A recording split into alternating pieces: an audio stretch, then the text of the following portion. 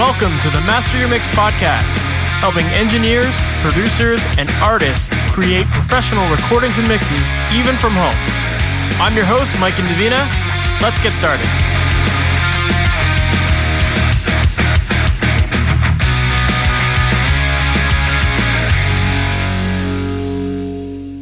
Hey, welcome to the Master Your Mix podcast. My name is Mike and Davina, and thanks for hanging out with me today. Today, my guest is Jesse Gander, and if you're not familiar with Jesse, Jesse is a recording engineer, mixer, producer based out of Vancouver, Canada. He runs a studio called Rain City Recorders, and I first got to know about Jesse through a band called Baptists. There's this hardcore band that I absolutely love, and they did an amazing live recording in Jesse's studio. And I would highly recommend you look it up. I think if you just look up Baptists, Rain City Recorders, you'll find a video of the band playing at Jesse's studio. And right away, I noticed it was like one of the most immaculate live recordings I've ever heard, and it just sounded incredible. So I definitely wanted to learn more about Jesse and his process. So that's why I brought him on the podcast today. And in this chat, we have a great conversation about how Jesse likes to use a hybrid mixing setup. So he has a giant Neve board, he's got lots of outboard gear, but he also does a lot of work in the box. And when people think about analog gear, there's often a lot of sonic benefits to it that people talk about, but then there's also the workflow side of things, which in many ways people think is often slower, and it's one of the reasons why a lot of people have been making the big shift to digital, because they want to work faster. But in this conversation, you'll hear that Jesse actually talks about how he has created this hybrid workflow for him that actually allows him to work fast, even with an analog console and with all of the outboard gear. And a lot of it has to do with some creative bussing moves that he likes to make during his mixing process. And when he gets into it in this interview, I think you're going to be really fascinated by the way he mixes drums in particular. He breaks it out into all sorts of crazy buses that give him a lot of control and ultimately allow him to preserve an analog sound, but then shift gears and work in a digital environment. So he's got this really creative approach. I think you're going to find it very fascinating. So with that said, let's just jump right into this episode, because I think you're going to really enjoy it and learn a lot from it. Jesse Gander, thank you so much for being on the Master Your Mix podcast. How's it going, man? It's going just great. Thanks. Thanks for having me. Of course. For people who might not be familiar with you and what you do, can you give us a little bit of that background on who you are, what you do, and how you ultimately got into all the awesome stuff you're working on these days? Yeah, for sure. So I kind of came up through in the 1990s in the punk rock scene in Vancouver. Promoting all ages shows and doing live sound at all ages shows, and just kind of making cassette recordings of bands and stuff like that. I played in a punk rock band called DBS that toured Canada and the States and Europe extensively all through the 1990s, and through that time, we just, made tons of records. And, me being the singer in the band, I was the guy that had the microphone. So I just started being like, well, I should use these microphones to, record our demos and that sort of thing. I didn't have to buy a drum kit or a guitar, that sort of thing. So I spent my money on some 58s and 57s and that kind of thing. And, back in those days in 92, 93, computers were barely fast enough to record music yet. So I would record onto cassette 4-track. And, in those days, like access to affordable recording was a lot more limited, because the home studio recording revolution really hadn't begun. So people just started calling on me, like, especially, poorer bands or just like punk rock bands for the neighborhood, or even like local hip hop guys and all kinds of stuff would start calling me and being like, hey, I heard you can, multi-track. Like just having a cassette 4-track was a little bit of a feature in that day and age. And, so I just started, spending all my weekends as early as when I was in 9th grade, 10th grade. I would spend all my weekends recording bands and onto cassette. And many of those records ended up actually getting pressed onto LP and CD. And, some of those recordings even sort of became sort of cult classics around my neighborhood and in my scene and stuff like that. So, that was basically the beginning of it all. And I just sort of learned by watching over the shoulders of a guy named Cecil English, who ran a studio in East Vancouver, just up the street from where my studio is, which is called Profile Studios.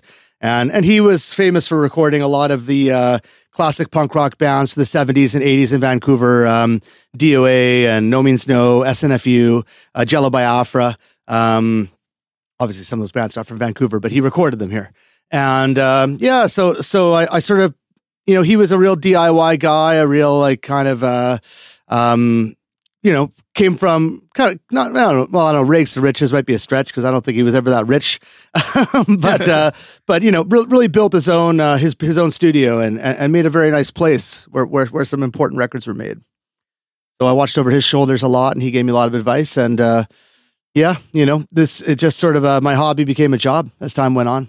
That's amazing. Yeah, it's I think that's a pretty typical story of a lot of musicians who they just feel like they need to be more useful in their band or something like that, and they're like, "Oh, I'll start recording," and then you gotta just you learn it and you get obsessed with it and you start following people and you learn a lot from watching other people. So that's awesome that you had that experience.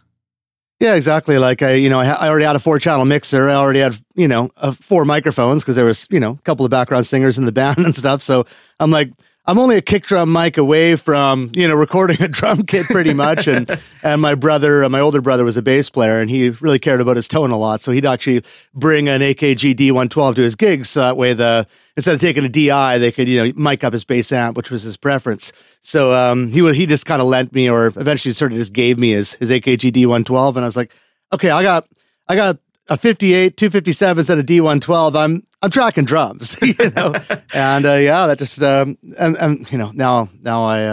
I own a full blown large studio in East Vancouver. So took 30 years, but I got there. But it's also amazing how much you can record with just a couple of 58s and a 57 or whatever. It's you don't need a lot to get going. You don't need anything to get going.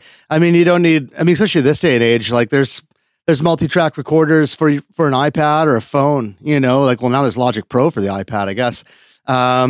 You don't need anything. But that said, with that extra, power comes extra complexity too. There's not a lot that can go wrong with a 4-track recording. You can get the levels wrong. You can mic something up wrong, but you're bound to the fidelity of the cassette that you're using, which is only so great. Whereas digital recording, your results can be spectacular, but you can also completely ruin them. And, terrible digital recordings can be almost more offensive sometimes than terrible analog recordings. It's sort of less forgiving in some ways too. So I think also it's more intimidating as well, like Pro Tools and other programs. Even GarageBand, there's a learning curve to it, and it requires you sort of get over that hump for you to be feel comfortable and creative using it, I think, and that's also an important thing, just to feel like it's an extension of your hands instead of you're spending all your time diving down menus, that kind of thing.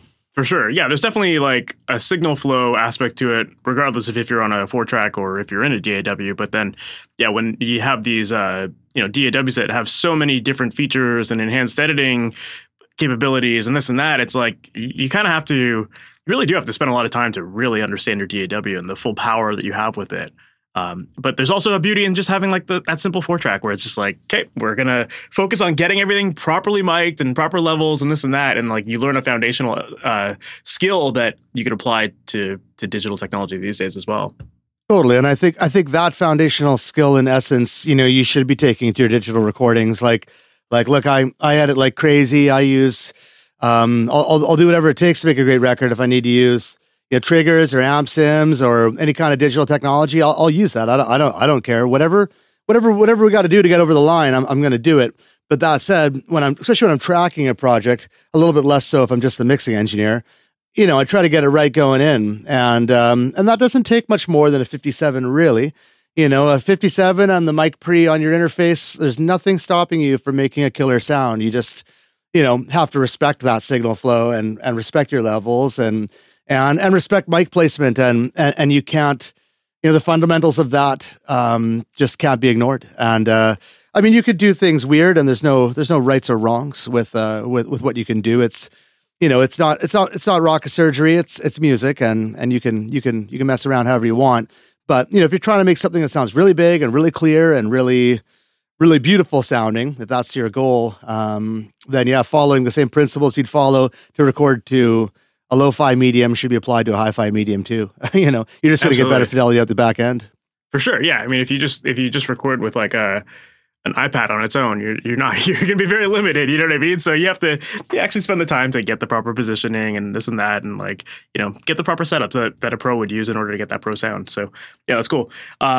Yeah, and you alluded to the fact that you've definitely come a long way since that 4-track. You definitely now have a bigger studio, Rain City Recorders, where you've got a massive Neve console and a lot of outboard gear. So you've definitely expanded beyond those 57s and 58s. So I was wondering if you could tell us a little bit about your studio. Yeah, so this Rain City is basically a studio. It's right in East Vancouver at the bottom of Commercial Drive, which is sort of a really busy hub of nightlife and restaurants and walking district. So yeah, down sort of at the bottom of Commercial Drive is an industrial zone, and we are down there across the street from the chicken factory and beside the fish factory, and the chicken nugget factory is just up the way. And it's basically it would be a sort of a medium to large studio. It was formerly a studio called Greenhouse Studio A. That I took over the lease on 8 years ago, and it's been going strong. And it's based around a 48-channel Neve VR Legend from 1989. It was a console that was owned by the CBC and bought brand new in '89, and was decommissioned after years of use and recapped and refurbished by who is now my technician, a guy named Corey Dixon. Who services all the Neves and SSLs around Vancouver. And it's really a studio that is the quality of any studio on earth. It is not a compromised facility on any kind of a level facility wise. But it's also a studio that's very catered towards artists and bands. It's a place that we really don't advertise. We don't really really compete or solicit ourselves within the, mainstream studio market. We're more of a word of mouth studio. And I think the reason for that is because we sort of came from the underground and still operate mostly within that scene, albeit now more on an international level. But, it's a place where you can show up and have nothing and record. It's a place that's run by musicians. It was built up over time. It was never a place that, I never took out a massive loan and built a dream studio, nor was I, made of money to begin with. It's the place that grew over time. And the bands and the artists that paid me to record them over time, I reinvested all the money they made, literally all the money they made, into the equipment that is here for their and my benefits. So, so for example, a lot of people these days are jazzed on the records I've done for Brutus from Belgium. That's kind of one of the more popular bands I'm working with these days. And, they show up on a plane from Belgium they brought their guitars because they, like their own guitars, because a lot of people do. But we have everything, we have walls of bass amps, Ludwig drum kits, we have every size of drum, every kind of amp, a whole entire cabinet filled with stomp boxes. So yeah, it's a place where you can really come and we can make whatever kind of record you have in mind. And, all the staff here, I'm sort of the main engineer here. I work here basically work here 5 days a week or about 20 days a month. And we got 3 other engineers that work here part-time. And, everybody here is very, very experienced and has been working at it a long time. I've been going at it since the 1990s, so 30 years or so. And my partner Matt Roach has been going at it for about 15. And I have an assistant engineer, Marisa McLeod, who's been working for 15 years. And yeah, everyone here is basically kind of from the underground music scene and is essentially trying to give people a record that's completely as good as it can sound, but without breaking the bank. So that's kind of the niche we fall into. Love that. Well, you talked about having a Neve console at the center of it all, and that's an interesting topic, I think, when it comes to studios these days, because technology has moved so far into this digital world, and now so many people are just not buying analog consoles; they're buying these digital controllers, and just kind of working off their DAWs and that kind of stuff. So, I'd love to talk about the hybrid studio setup and how that works for you. And I guess first question I'd have for you in regards to that is what made you decide to go with an analog console instead of getting something that's like a DAW controller or something like that? Yeah, well, it's funny because for me, I've kind of pivoted back and forth quite a few times, and I would say I'm truly equally as comfortable with analog or digital, including tape or digital recording. It's actually almost doesn't matter to my end results. I feel at this point in time, my ears are really what take me to the path that I follow. But for me, I mean, in the case of this particular Neve console, because I took over a lease on a studio, this console was already here and installed. So I'd sold my previous console, which was an MCI 528B. And I had a bit of money in the bank, and I actually had a smaller studio in between my previous spot, which was called The Hive, and this spot, Rain City. And in that time, I was actually using a C24 digital control surface and an analog summing mixer. I was using a Burl B32 Vancouver, which is a great sounding summing mixer. So, for me, I didn't really have necessarily the dream or the desire to own or maintain a large format console. But this console was already here, and for what I paid for it, I would already have been about probably about a third of that way in there just to rewire a room of this size. Like, this is a large studio; it's 2,000 square feet. To wire up a studio of this size would be probably more than $10,000 in cabling alone. So, in the case of this particular studio that I took over, to remove this Neve and wire up a summing mixer would have been tens of thousands of dollars. So in the case of buying the mixer with the wiring and all the looming and cabling attached, it was actually just a little bit more economical. It was more than $10,000, but it was not so much more that it didn't make economic sense.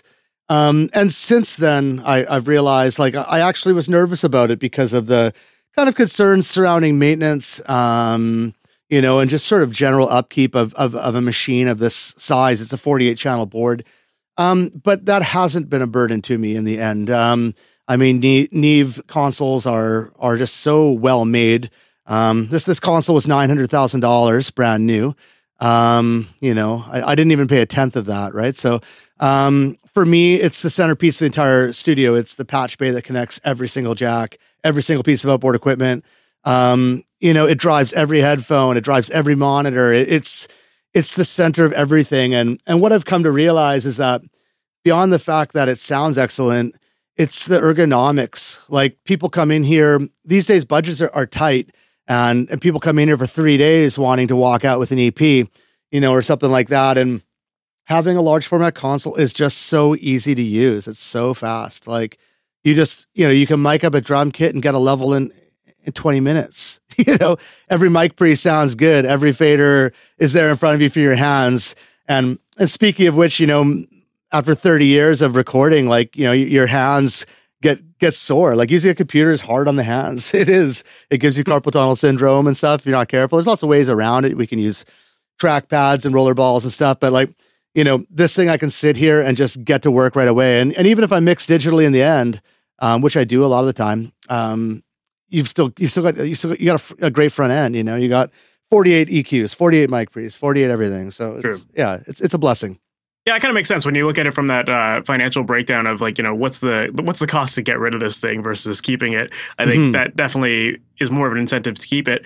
But I would also imagine that, there's a big workflow shift that comes into play when you, like, especially considering you said you were working with the C24, so you had a digital board. So you were probably used to working in that kind of environment. Now, to have an analog system in front of you, you probably had to make some adjustments to your workflow in order to, continue to work at the speeds that you were doing.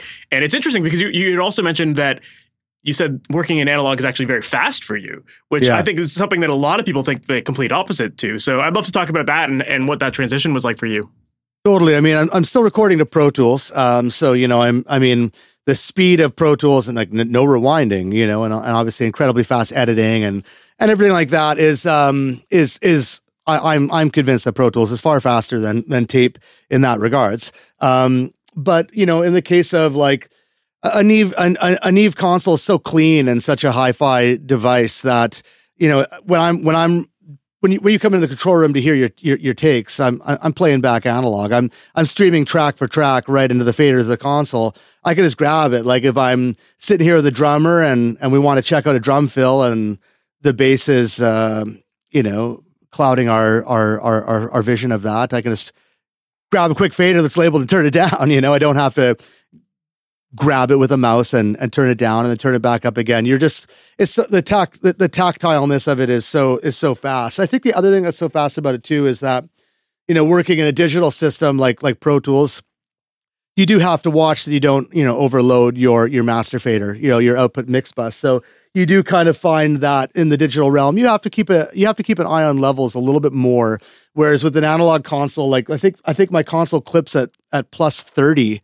You can't clip it. Like there's no distortion. So as I'm working throughout the day, I never have to think, oh crap, Pro Tools master fader's overloading a little bit. Let's pull it back so I don't see the red light go off. I mean, you can chuck a limiter on it, I guess, but then there's latency, with a look ahead limiter. So I can just, turn the kick drum up and down, turn the snare up and down, and you basically don't have to think about headroom. On cheaper consoles, you absolutely do have to think about headroom, but on an EVR, you do not. They're just, I've never heard this thing clip, and I've never heard it make a noise. So it's just so quiet and infinitely expansive. So for me, it's just fast in that you kind of got to think about it less, honestly. And also, or even just like the thing when you're tracking, you're like, you pull up I pull up my kick drum mic, just a little bit honky, maybe it's a little bit basketball-y. You got a knob for it right there. Just cut a little mids and you're good. It's a very, very fast way to work for me. That said, I travel around the world and I work in digital studios, and I always feel like at first, like I made a record in Toronto a couple years back where it was my first time using an Apollo system, a UA Apollo system record, and having the separate application running in the background to drive all the low latency headphones and stuff. At first I was like, oh, that's so annoying that I gotta leave Pro Tools to adjust a headphone mix. But then after a day or two, I'm like, well, it actually makes total sense because now we're driving things through the interface. It's totally low latency and it works. You just have to adapt to it. I always find every time I work in a studio, it's just a little bit annoying for the first, day or so. And then I get in the swing of things. I get comfortable and then the music starts to take over and the engineering starts to sort of disappear in the background, which I think is what I want. For sure. Yeah, no matter what, you're going to have to get used to being in a new space and hearing things differently. And then you got new gear, you're learning all that stuff. It's kind of like if you start working, even if you're in the box and you start working with different plugins, all of a sudden your workflow completely changes. So, you're spending time learning those things as opposed to working on the mix sometimes. Well, not just it, and digital mixing is so powerful. I've changed my approach to mixing in the box or in a hybrid system many times over the years. I've gone from kind of working in the way that a lot of people talk about doing it these days, which is using series of auxes as master buses or stems for globals. And I've also started getting away from that and just going straight into VCAs and simplifying my in the box mixing as well, stripping things back and just being let's use less crap, on our mixes. Let's actually become more like we're working on an analog console, not less, for clarity's sake and just for simplicity's sake and purity of tone. So my philosophies on that have changed quite a bit over the years as well, even recently. For sure. Now, you'd mentioned having the speed of having everything in front of you, all the knobs and all the EQs and all that stuff in front of you on the console. So are you mixing on the console as well? Is that your general preferred approach? It depends. I go back and forth. I mostly mix using analog outboard gear that's being printed to stems, essentially. So I do mix on this console, and for the first 4 or 5 years, I mix on here a lot, but almost exclusively. But over the last 3 or 4 years, I've gravitated more and more digital, but still trying to kind of capture the tones of analog as well, because I have quite a bit of analog outboard gear. So what I'm doing mostly these days is essentially tracking everything on the console, using the console as a front end, using EQs, stuff like that. Capturing some analog outboard gear to the recording as well. I'm definitely, I don't compress a ton to tape to digital. With drums, for example, I almost compress nothing. With vocals, I compress quite a lot. But I do saturate a lot before the recordings as well. I use tape emulation. I have Fatsos. I have Rupert Neve 542s. I have a Handsome Audio Zulu. I've got a few things like that I use to kind of round sounds out before they become digital. But these days, because I'm working with an HDX system, Pro Tools HDX system, it gives you a couple of advantages that a Pro Tools native system doesn't. One of which is it's able to compensate and do delay compensation on the inputs of audio tracks in real time, which is something that on a native Pro Tools system, it does not do. So what I'm talking about is like, I'll have my multi-track drum recording that will basically terminate to usually 5 pairs of stereo outputs, like stereo analog outputs. One is called all drums, which is a general balance of my kit, cymbals, room mics, everything like that, kick, snare, whatever. Then I got another one that I called decomp or drum compression. And that's a version of the drum kit that has way less cymbals, way less room mics, is more focused on the direct mics. And that is coming through another pair of outputs. Then I've got one that's called D-distortion, which is essentially, it's going to be a saturated version of the drums. And then I have one that is called deverb, which is going to be, it might be reverb or it might be room mics. It's general wetness or depth. So it's sort of like 4 buses, and then there's sort of a 5th bus, which is sometimes just might just be a print of kick and snare or toms or something like that. That one's sort of project dependent. But out of these 4 buses, I go through 4 different analog chains. The first one, which I call this, it changes, depending on the genre I'm mixing. But the first one I call all drums, which is generally I'm going through some sort of tape emulation, like either an Animod or Rupert Neve 542s or a Handsome Audio Zulu driven by some mic preamps. And that is sort of a picture of the whole kit, but it's been sort of analogized, if that's a word. The second spot, if it's fast music, is sort of an API bus. It's an API 2500 plus into an API 5500 EQ.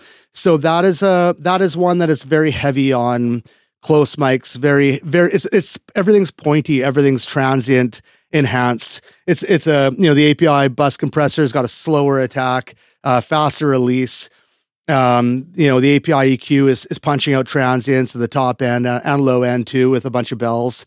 And that's sort of like, that arrives at a stem, which is kind of the pointy transient heavy version of the drums. Then I have the one that's called D-dist, which is the exact opposite of that. That's where the transients have been smudged and rubbed out. That one I use either, an Alicia character, or again, I might use an Animod or some sort of a tape saturator, but doing something strong. Or I might use a Very or just anything to kind of like smudge the sound. So that's essentially like to increase RMS across my drum kit. And then deverb, which could be a reverb plugin. It could just be my room mics. It could be triggers of room samples if I'm mixing a kit that doesn't have a good room mic to it. It could be a Bricasti. It could be a plugin that's going through some other stuff. Sometimes I compress my reverbs. They go through that. And that arrives at these 4 analog input stereo audio tracks that are on the other side of my mix template. And those are sitting there with their green lights lit in Pro Tools. For those that know what that is, that's sort of the input light in Pro Tools. And those are sitting there armed and ready at all points in time. Then the rest of the instruments in my mixes, the bass, the guitars, the vocals, the synthesizers, whatever, are all essentially being mixed in, and they're going to, I used to kind of go through a bunch of auxiliary inputs that were beside those drum audio tracks. But these days I've been getting away from that process and going into just using VCAs and just kind of really going a lot rawer into the mix bus. And all these things terminate together. And again, because Pro Tools is able to compensate for the latency of the input of those tracks, it essentially makes it totally sample accurate in its delay compensation. And all those things blend together and come out into an analog loop, which is an SSL bus plus an SSL fusion, and is being reconverted by Rupert Neve Designs converters, which is being captured again in a digital stream, which I'm again monitoring analog because my speakers are analog. So it's sort of a weird thing. And what it means is that when I get to the end of my mix, I'm actually arming, 5 tracks. I'm arming my master bus, my master mix that I'll be, capturing and sending to the band or to the master engineer. And I'll be arming these 4 drum tracks. So they all are captured, and that gets all that analog equipment fully like baked into my session. And at that point in time, I could turn off the multi-track drum mics. And the cool thing about that is that now I have these 4 drum mics. One is drum tracks. One is the normal drums. One is a transient heavy version of the drums. One is a transient subdued version of the drums, and one is reverb. Or it's a wetness, it's depth of drums, essentially. And by turning off all that multi-track drums, it saves a ton of CPU power, which is not a problem at the studio, but it could be a problem in my home studio. In my home studio, it's based around a laptop. And also, I don't have any analog outboard gear in my home studio, just my SSL bus compressor and my Fusion, which I keep in a road rack. And I bring that to and from my home studio and Rain City. So what this means is that when my partners are working in here and I have a quote unquote day off, I can, it's not actually my day off because I always work. I can basically bring up these mixes, still have an analog compressor, which for me is important to my sound and my workflow, and the SSL Fusion, which I just love. And I can tweak these mixes, and I have those drum mixes captured. So all that analog equipment is essentially rendered into my session. I could turn off all the multi-track drums and all their associated plugins, which saves a ton of CPU power. I could open it up, and if I get a call if I get tweaks from the client, like, oh, I wish our drums punched a little bit more, I just turn up the API bus a bit. I turn up the transient heavy bus, or maybe they'll say, oh, I just wish we had a little bit more cymbals in the mix. I'll turn up the de-dist bus or the drum distortion bus.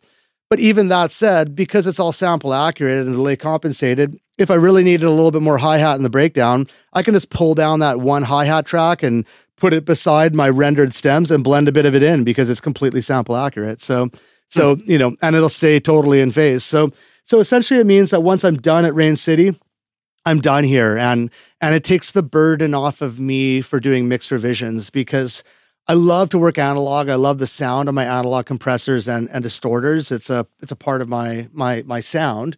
And it's sort of an advantage I have as well, because I just think those compressors punch so hard. And I just love the way they sound.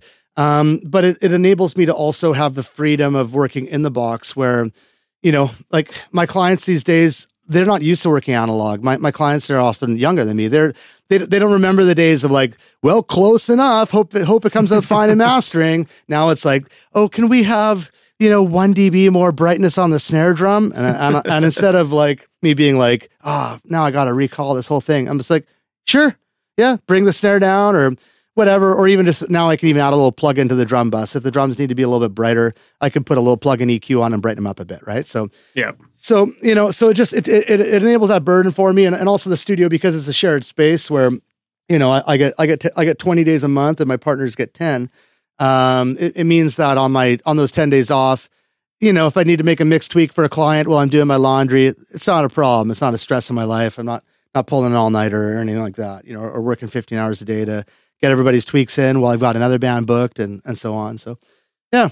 That's a very cool setup. It's definitely I can imagine there's some people here that, like, if they've never worked in analog, are like trying to figure this chain out and what that all looks like. But I think that, once you do understand how the signal flow goes, I think it's actually a very smart way of working, and it does really reduce the need for like recalls and, it helps minimize that time. Cause obviously that's one of the big downsides to a lot of analog gear is like, the recall time and putting everything back to where it needs to be. Like, obviously this allows you to move between studios and not have to worry about that analog gear traveling with you, but it does have to reduce the, putting the knobs back to where they got to be and this and that. Right. And it prioritizes for me where analog makes the biggest difference. Like, I find like for me personally speaking, instruments that carry like a lot of sustain or like a high RMS, you'd say, like things like bass guitar, vocals, and particularly distorted electric guitars and things like that. I find that like plug-in compressors on those instruments sound great. Like I have literally zero concerns or complaints about any of the current crop and even some older compressor plugins. They all sound killer to me. And for that matter, if I have to work entirely in the box, I'm comfortable with that too. If you're using the good quality plugins, like talking like, Softube, Universal Audio, ones that really kind of modeled things nicely and got that attack right, because that's the rub to me. It's like the crappier compressor plugins, the attack sounds either smudgy or it's fast in the wrong way. Like it's fast in a way that it doesn't let the detail through. But I don't know, it's hard to describe. But there's a haze to the attack of older compressor plugins, and somehow along the line they've figured that out. I don't know what it is. I don't know if it's oversampling or what it is. It's not up for me to know or care about. I just use the stuff. I'm not a software programmer. But to me, like the transience of drums and controlling them, either enhancing or reducing them, is kind of the rub. Like the better and louder, especially in the context of working with punk or metal or hardcore or rock, anything that's very drum based, or for that matter, probably EDM. Although I have no experience in that space, that to me is what defines the overall tightness and dynamics and punch. And even the LUFS of a mix by controlling that correctly. So for me, because drums are the most transient, heavy instrument in the mix, I put those analog chains to work on that particular instrument.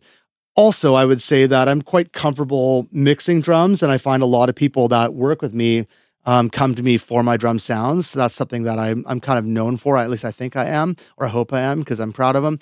And generally, I find if there's anything that people have complaints about in my mixes, it'll be what people have complaints about with all mixes throughout history, which is vocal level.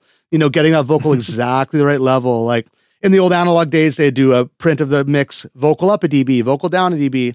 And that's just because it's hard to get right, and it matters so much. Like the overall perception of the volume of the band and the clarity of the mix as a whole is based so much around the vocal. So for me, if there's anything I'm going to screw around with after mix day is done, it's probably vocals.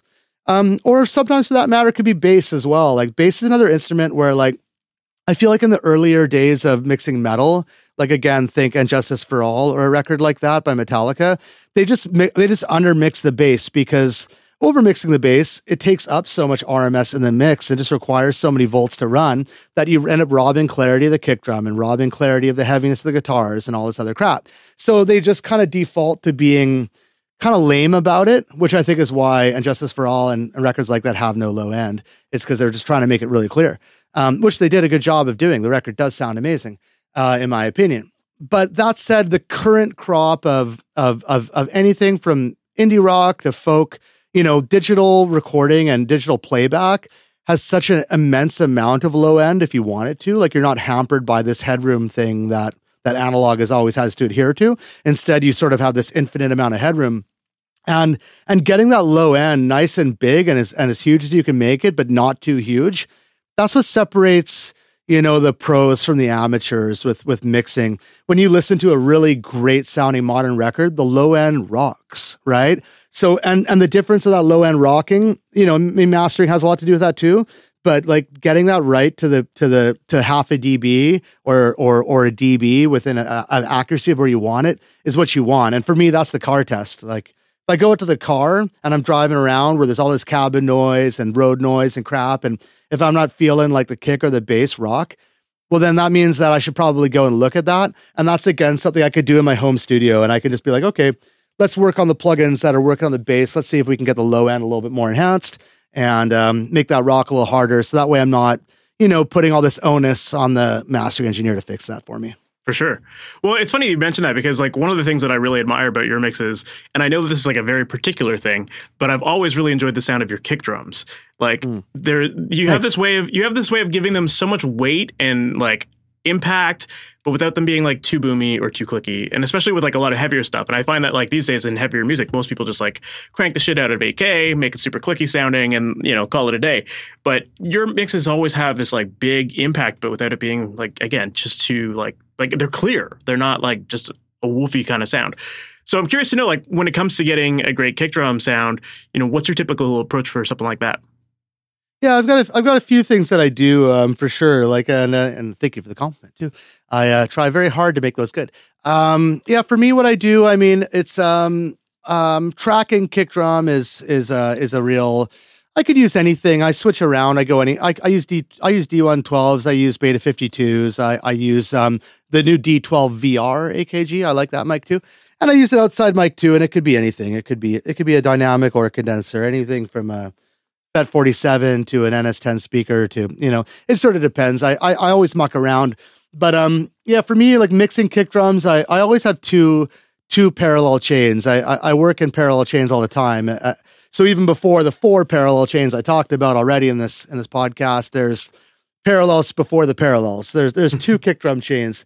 One of them, they'll both carry the same EQ, which is probably some kind of a dip in anywhere from the low mids to the mid mids, like anywhere from 300 hertz to 700 hertz. Sometimes 2 dips, both. So nothing too prominent there. I don't tend to add a lot of attack with EQ. I tend to more suppress mid-range and let the high end be more prominent because of that. If you're looking for an attacky, like heavy metal kick drum sound or something. But the main thing I do is do it in parallel, where I find that all compressors kind of like rob the kick drum of the low end to some degree. Like I love DBX 160s, for example. I love the attack they give. I love distressors as well. I love the attack. They respect the low end better, I would say, than a DBX. There's a more modern design with a better sidechain filtering capabilities and that kind of thing. But generally what I do is there's 2 kick drum paths, and one I leave uncompressed, just so that low end can breathe and be as dynamic as it wants. And then I have another one that's much more compressed, like maybe even 6 or 7 dB of compression. If I'm using a distressor, be like a tack knob on 7 or 8, like letting transients come through. Sustain pretty fast, but not all the way fast. Like maybe like a sustain on a compressor, release on a compressor rather, at like 3 or 4, depending on the tempo of the song. But I'll kind of let that one be, the attack is slow enough that I feel like the low end has firmed up. Rather the release is slow enough that the low end is kind of tightened up. But the attack is slow enough that the transients are still coming through and you're getting the punch. And then those kind of blend together in one. And that becomes a singular kick drum path that ends up going to that all drum bus or to my drum compression buses and that kind of thing.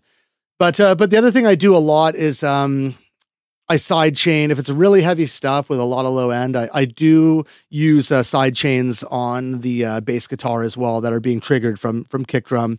The main plugin I use for that a lot, just because it's so easy and effective, is Waves Factory Track Spacer, which I think is used a lot in probably in EDM and music that is, very kind of pumpy, tempo driven stuff. But Waves Factory Track Spacer is basically like a compressor, but it's 16 compressors that are going up and down the frequency spectrum. And for me, it's only compressing the ranges that compete. So like Waves Factory Track Spacer has like a filter where it doesn't compress things above a certain frequency. For example, I don't want the mids of the bass being knocked down when the kick hits, because the mids of the bass are where the musicality of the bass is. That's where the actual note of the bass is. That's the bass line. But the subs of the bass, like things like below 100 hertz or 110 hertz, that stuff is where the kick and the bass, I kind of like them to interact a little bit. So I'll make it so Track Spacer is just turning down the low end of the bass guitar just a little bit every single time the kick drum hits. So that's a way that I kind of just create space, and I feel like I can have a little bit more low end. The downside to it is that sometimes I perceive the low end of the bass guitar to be slightly less stable, and that's why you have to be cautious with it. And I'm only doing it a couple of dB. But those few dB, it just kind of makes the low end of the kick and the bass interact.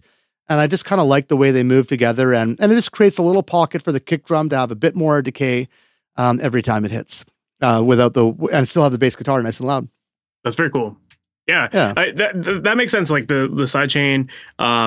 And I'm curious to know, like you talked about recording and how you don't really care when it comes to the mic selection that you use on that. But as far as like the drums themselves, like do you find that you tend to favor kicks of a certain size or anything like that? Does that have an impact on the quality of your recordings? Yeah, it does. And I do have a preference. Like I really try at this stage of my career to work with whatever's given to me, because I feel like as you become more experienced, some of these details, I have a preference and I can focus on them more. But I'm often like in my particular place where I'm at right now, I'm I'm actually kind of not trying for more consistency with my recordings. I'm almost trying to go for less in a way. Like I don't want to be painted into a corner. Like there's certain recording engineers, particularly in the punk and hardcore sphere, that are really known for this particular sound. And although I respect those guys and I respect the fact that they have their own sound, which is a difficult thing to come up with, I actually don't want to be those guys. I don't envy the position they're in because I really like every recording to feel different. Like I sort of lament the time that punk and metal and hardcore records were all really radically different sounding. And sometimes I feel like things are slightly homogenized. So for me, like when I'm working with a kick drum that is a little bit more abstract to me, if I hate it, I'm going to slam on the brakes. But if I like it or if I think it's different or weird, I'll often just go for it because also these days with mixing, you can, if I really hate it, I guess I could trigger it or, EQs are so powerful now. Like I have like a GML EQ on every single channel of Pro Tools, like it's so powerful. But that said, I do have a preference, and my preference is definitely a 22-inch kick drum. 24-inch kick drums, for me, I don't find they sound bigger on record. I feel like they sound more mid-rangey on record, and the reason why that is because their fundamental is so subsonic that it's very difficult for the majority of speakers to accurately play that back. And as such, I think the listener's ear tends to go towards more the attack, or the note of the drum versus the actual fatness of the drum. So in the case of getting a really fat kick drum sound on record, I actually find a 22 sounds fatter than a 24. Here at Rain City, we have both Ludwig 22 and 24s, both maple, both old, really good ones in excellent shape. And I almost always use the 22. Given the choice. Plus, I just like they're a little bit tighter. They punch a little bit harder because they're tighter. Also, I think depending on the drummers, some drummers have an easier time being accurate and fast with a 22-inch kick drum versus a 24-inch kick drum. So that said, I do love our 24-inch Ludwig, but when I go for that, it's not because I want a bigger kick drum sound. It's because I want a more characterful kick drum sound. Like the 24 always makes you think of Bonham's kick drum sound, which is not like, deep and huge and fat. Like I don't think of Bonham as like doom metal. I think of Bonham as being more funky in a way, like more of a funky, fast, mid-rangey sound. So if I'm actually trying to make something that sounds really huge, I'll go 22. And that's my preference. That makes sense. Yeah, I think so many drummers get into this idea that like, bigger is better, and in terms of low end, and it's like no, it just changes the way the air moves inside the drum, and so sometimes like the bigger it is, the harder it is to get a really good sound out of it. I remember there's a local drum shop here called U Drum, and they make custom kits. And for a while, they were the drummer from Finger 11 was one of their endorsers. And I remember happened to go to the shop around the time that the Juno Awards were happening, and the drummer wanted this I think it was like this 42-inch kick or something like that. It was just something ridiculous to have for the show, right?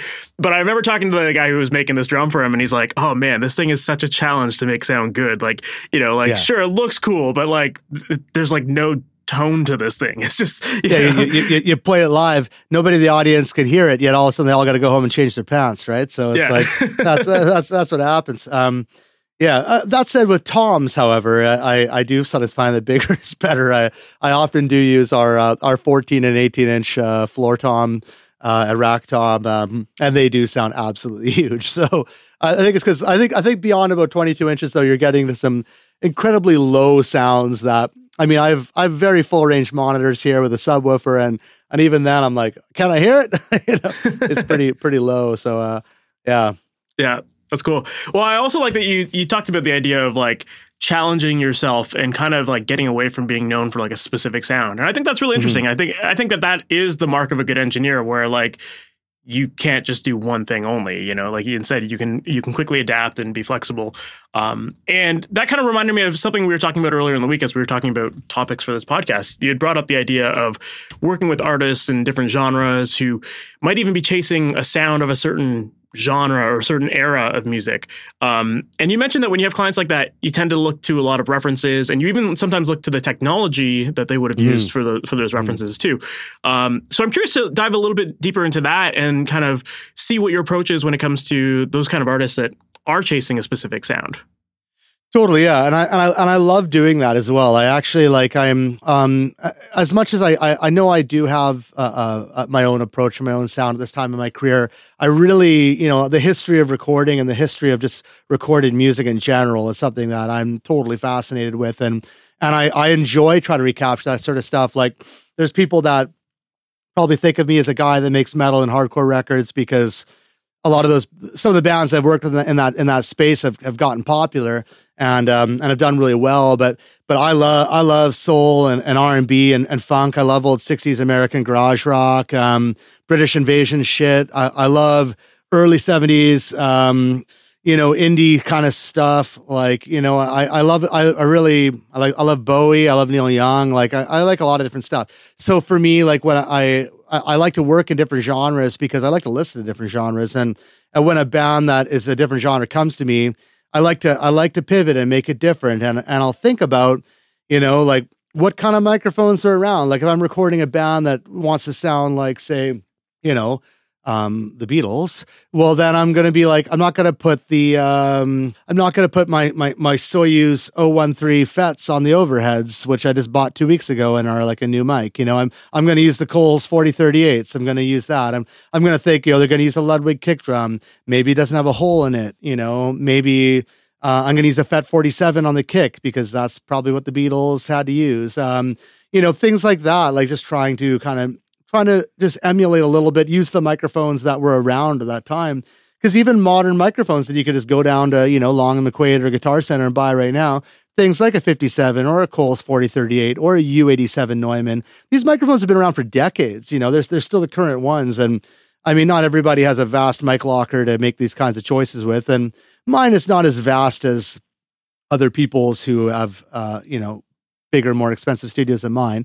But I have U87s, I have 414s, and I have a lot of those workhorse staples, Coles, and now you can buy those AEA mics again, which do great, like, R84 ribbons, and they all sound killer.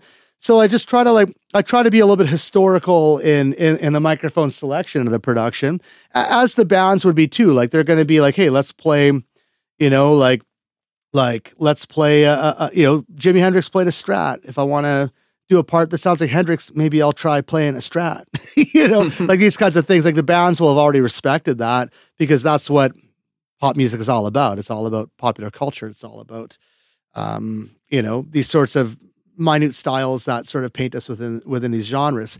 And as a recording engineer or producer, you can kind of play that same game. Like things like if I'm mixing a record that sounds like a 90s alt rock record, I'll mix it through a Focusrite Red 3, or similar plugin. These days there's a plugin of everything. You don't have to own the actual analog outboard gear. You can just use the plugins that have emulated that type of gear too. Or if you're doing something that's, real, something that's real 60s garagey or maybe Elvis-y kind of sound, or maybe more like a soul kind of daptone type sound, use your plugins that are more like tube emulated. Use your Universal Audio tubey plugins or LA2As or that kind of thing. Like, it's fun to try to get there and actually getting all the way there to the point that people would be convinced that it sounds like a soul record from the 70s is extremely difficult to do. There's people that do it very well, but it's hard to do if you don't do just that all the time. But you can still kind of point into that direction and allude to it while bringing it up to date and being modern, and there's a lot of bands that do that super well. So, a lot of rock bands, almost all rock bands these days, like, even the Foo Fighters or something like that, like a modern rock band. I don't know if that's modern anymore, but it kind of is. 1975, whatever it would be. Like, they're alluding to sounds from yesteryear.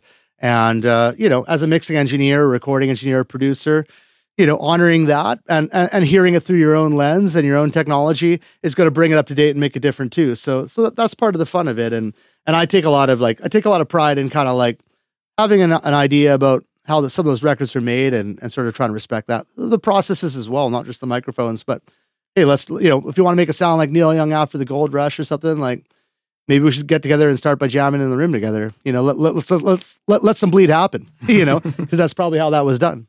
Yeah, no, I love that. I think that's really important for people to think about because, yeah, if you're trying to chase a certain sound, like you can't just use all modern tools and modern processes to do it. Like there's the reason why it worked the way it did.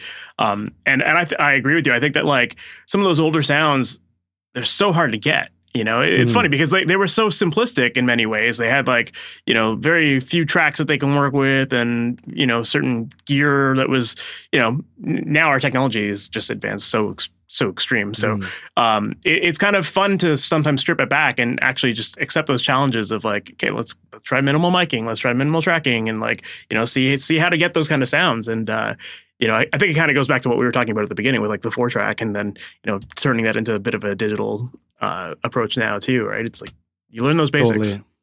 And so I think one of the big things that makes a big difference of genre as well, and one of the easiest things to acquire in plugin land is getting the right reverbs. Like these days, like IK Multimedia and Universal Audio and probably other companies, probably Altiverb has it built in.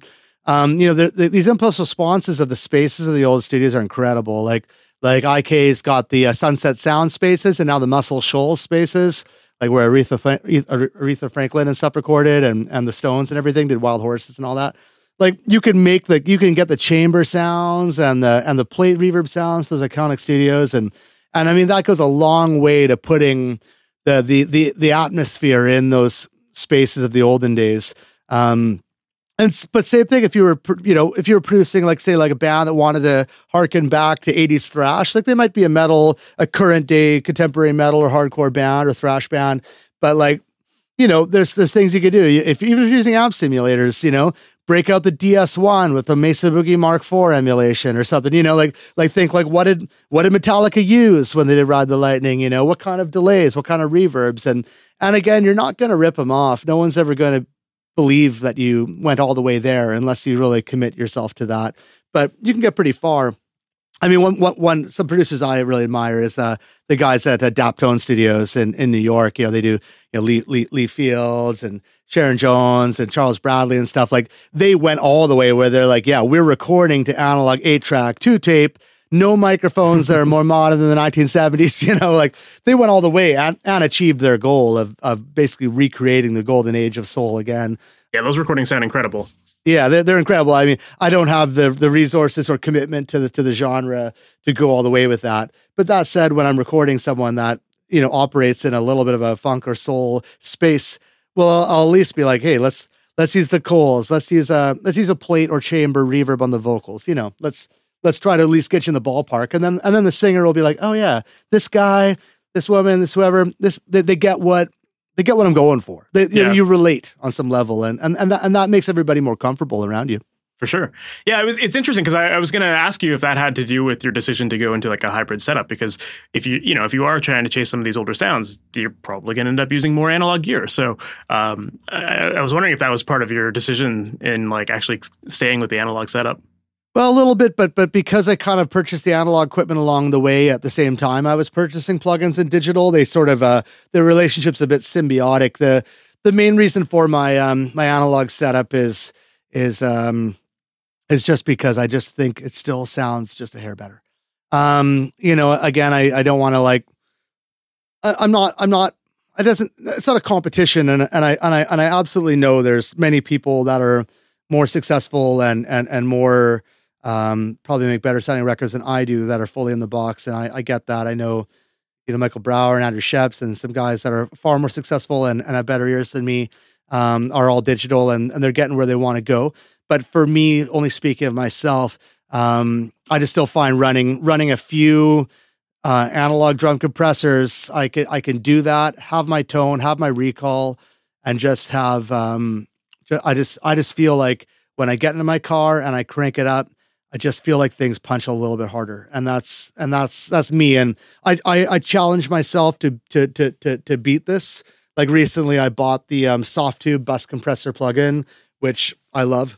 I also got a Universal Audio Spark subscription. I'd never had UAD stuff before because I just didn't want to invest in the card, especially because I already had an HDX accelerator cards in my computer. And the plugins do sound great, and the Soft Tube plugins sound amazing to me.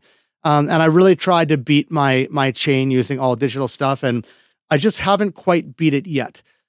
I feel like everything sounds the same when I A/B it, like if I A/B, say the Universal Audio API 2500 bus compressor and my bus compressor, they sound the same to me or sound very similar to me when I A/B them to one another.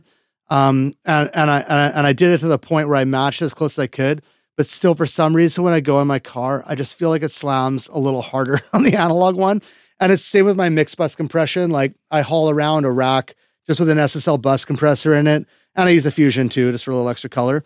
And I don't actually want to haul that thing around. I actually want just to insert my iLock or whatever and launch Pro Tools. I actually don't want to use analog equipment. I just feel that my mixes come together a little faster and sound a little better when I do. And there's guys that are better than me that probably know lots about it that I don't know. But I got to go with what I know at this point in time, and that's what my ears tell me. So that's why I'm hybrid. For sure. That said, love digital. I'm actually more excited about digital plugins than I am about analog equipment. But my key analog pieces I use. Of course. Yeah, that makes a lot of sense. Like at the end of the day, it all comes down to your workflow and however you can work most efficiently to get the sound that you're after. If that means that you have to have some analog in your chain because it gets you a specific sound, then great. That's what it is, but you're going to work faster doing that than trying to find a plugin that kind of does it and, spend time messing around trying to get close to it. When you have the one tool that you need, you'll just do it.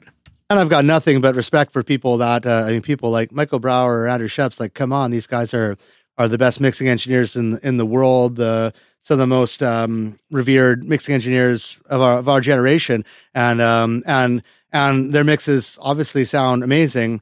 But that said, that's not what I'm trying to, that's them. I'm not trying to be them either. I got my own thing I do and I'm getting to it the way that I get to it. And I'm doing my best to honor my clients. But also just like, I got to go in the car, I got to turn it up and I got to feel like, frig yes, this rules, so yeah, for sure. And that's how I got to feel. So whatever way I got to feel that way. And I often find when I feel that way, that's when I get the most positive comments back from my clients too. So I feel like we're aligned.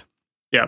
As far as working with those artists that are inspired by older acts and want a specific sound, I do find that there's always that balance of like being inspired by an older sound or older records versus the modern day sound. And I think that there's always a little bit of that struggle of like creating that sound that sounds like their favorite record, but competes with today's music as well. So how do you normally go about approaching that balance?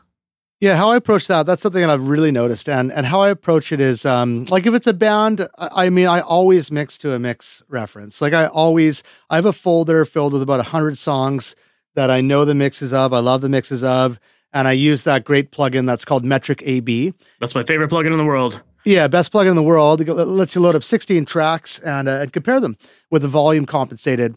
And so often if it's a band that I don't quite know the genre of, like, for example, like I mix a lot of metal, but there's so many like subgenres of metal. I don't always know like every subgenre. Like I'm not a big enough metalhead that I know every single subgenre like intimately. So often I'll tell the band, like, let's say I'm mixing some band that kind of sounds like a thrash band from the 80s. Like I kind of be like, I'm getting that you kind of have this old thing, but I'll be like, I'll always say, can you give me a record that's a contemporary record that you like the sound of? Meaning like, it's really hard for me to make it sound like Kill 'Em All. Like there's like, who knows what they're doing then? Like, I really don't know. So I'll say like, what's a contemporary record you like the sound of that is in the style that you like? And then I'll listen to it and I'll often start by mixing in my style and follow my own instincts, just so I don't kind of get thrown off early on or feel like weird or insecure early on, like I don't know what I'm doing. I'll start by being like, I'll be in the mindset of like, hey, I know what I'm doing. I know how to mix. I'll go through, I'll do the kick drum the way I do it. I'll do my snare. I'll do whatever. But then I'll get to, as I get farther in, just about the point where I start putting the vocal in, I always start with the instruments. I'll say, okay, what do they listen to? And then I'll compare and I'll be like, oh, okay, these guitars are like really bright and this kind of exists amongst the genre, or their vocals are way wetter than I expected. That's what they're into. Okay, cool. I'll get that. And then I'll start pushing in that direction a little bit. And then I'll arrive somewhere, hopefully that's kind of original and kind of neat, so that's my approach. Again, just like trying to be myself and trust my own instincts, but also honor what they know. But if I chase something from the 80s or the 60s or the 70s all day long, I'll end up in a place where I go into my car and I'm like, it doesn't rock as hard as I'm able to make it rock. and I'm not feeling the power the way I want to feel the power. Yeah, that makes sense. Yeah, I guess, people go to you because they know your sound, and so they know what you're capable of doing. And yeah, if you're trying to lean a little bit more in one direction, you'll be able to do that because you're a professional at it. You have those skills. But yeah, people are going to still come to you for your sound and your influence and contribution to the record, I guess. So makes sense. More as I've gotten older too, more and more people become more established. Like more and more people come to me and say, We don't know what we want, man. We want you to decide. Like, we like the sound of your records, and I'll be like, oh, okay, I guess that's why you chose me to begin with, right? So maybe you got to have a bit of belief in your own self as well at some point in time. But I don't know if it's just the imposter syndrome kicking in or what it is. But I always mix to a reference, and I think it's good you need that reality check. It's important to have a reality check. For sure. Yeah, and imposter syndrome is something that affects all of us. And I think that I like your approach of like, even if they want a certain sound, you still mix it your way first to get that confidence of getting that sound. And that I think that's probably the best way to get that kind of hybrid of the modern versus the older sound, because, you're taking, your current approach to things and then reverse engineering some of the stuff that made those records sound the way they did and, give it that extra character. Very cool. And again, a lot of that comes back to like reverb is a big one. If you're mixing something from the 80s, you should probably be using like AMS type reverbs or lexicons or nonlinear reverbs or maybe hall reverbs, depending on whatever style of music or whatever tempo of music you're doing. If you're doing 60s stuff, you should probably be using plates and springs and chambers and, like again, try to understand what made those records great back then. If you're doing something modern, you might want to use almost no reverbs and just use delay. Like a lot of modern rock records don't have a lot of reverb. It's actually often more delay. So that's all things that, to make things feel more forward, more in your face, which is kind of what's been on vogue for quite a long time now, almost like 2 decades. I'd say we're kind of looking for immediacy and in your faceness, whereas in the 70s they might be looking more for depth. Again, that's a trend. That's pop music. That's popular culture. Yeah, for sure.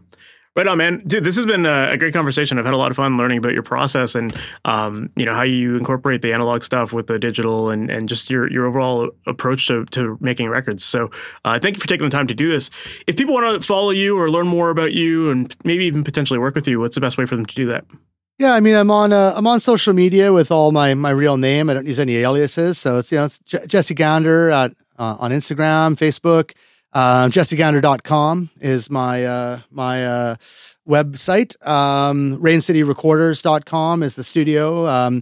Both me and the studio are kind of one and the same, but we have separate websites. Other people work at the studio too. All the general, and I keep all my accounts open. I generally accept all my friend requests and follow back too. So I like keeping in touch with people. Always happy to take people's DMs and talk to them. I'm not a heavy user of social media, but I'm a heavy lurker of social media. So, so I'm always happy to connect with people and just, I'm, love to meet other engineers and talk. Awesome, man. Well, thanks again for doing this. Really appreciate it. Thank you so much. I had a blast.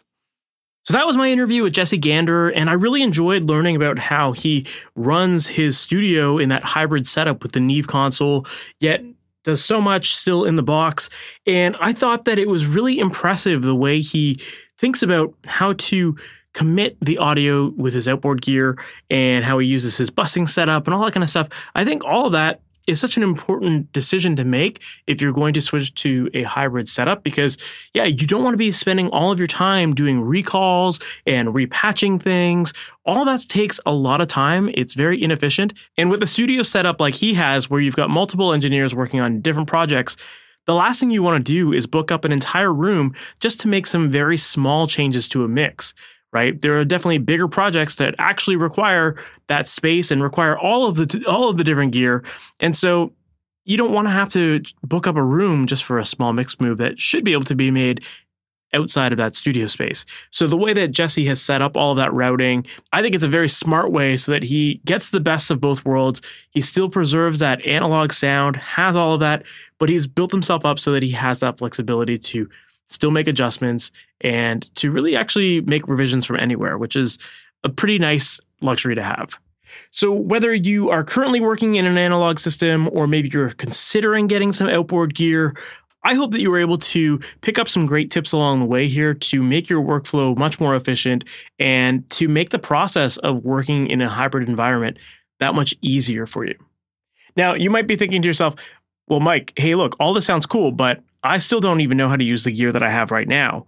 So if that is you, then I definitely want to point you to masteryourmix.com. That is a website that I have where I help out musicians with creating pro sounding recordings from their home studios, teaching you everything you need to know about recording, editing, and mixing your music so that it sounds pro. And on the website, there are a ton of great resources for you to check out. One of which that I'd recommend you check out is my book. It's called The Mixing Mindset.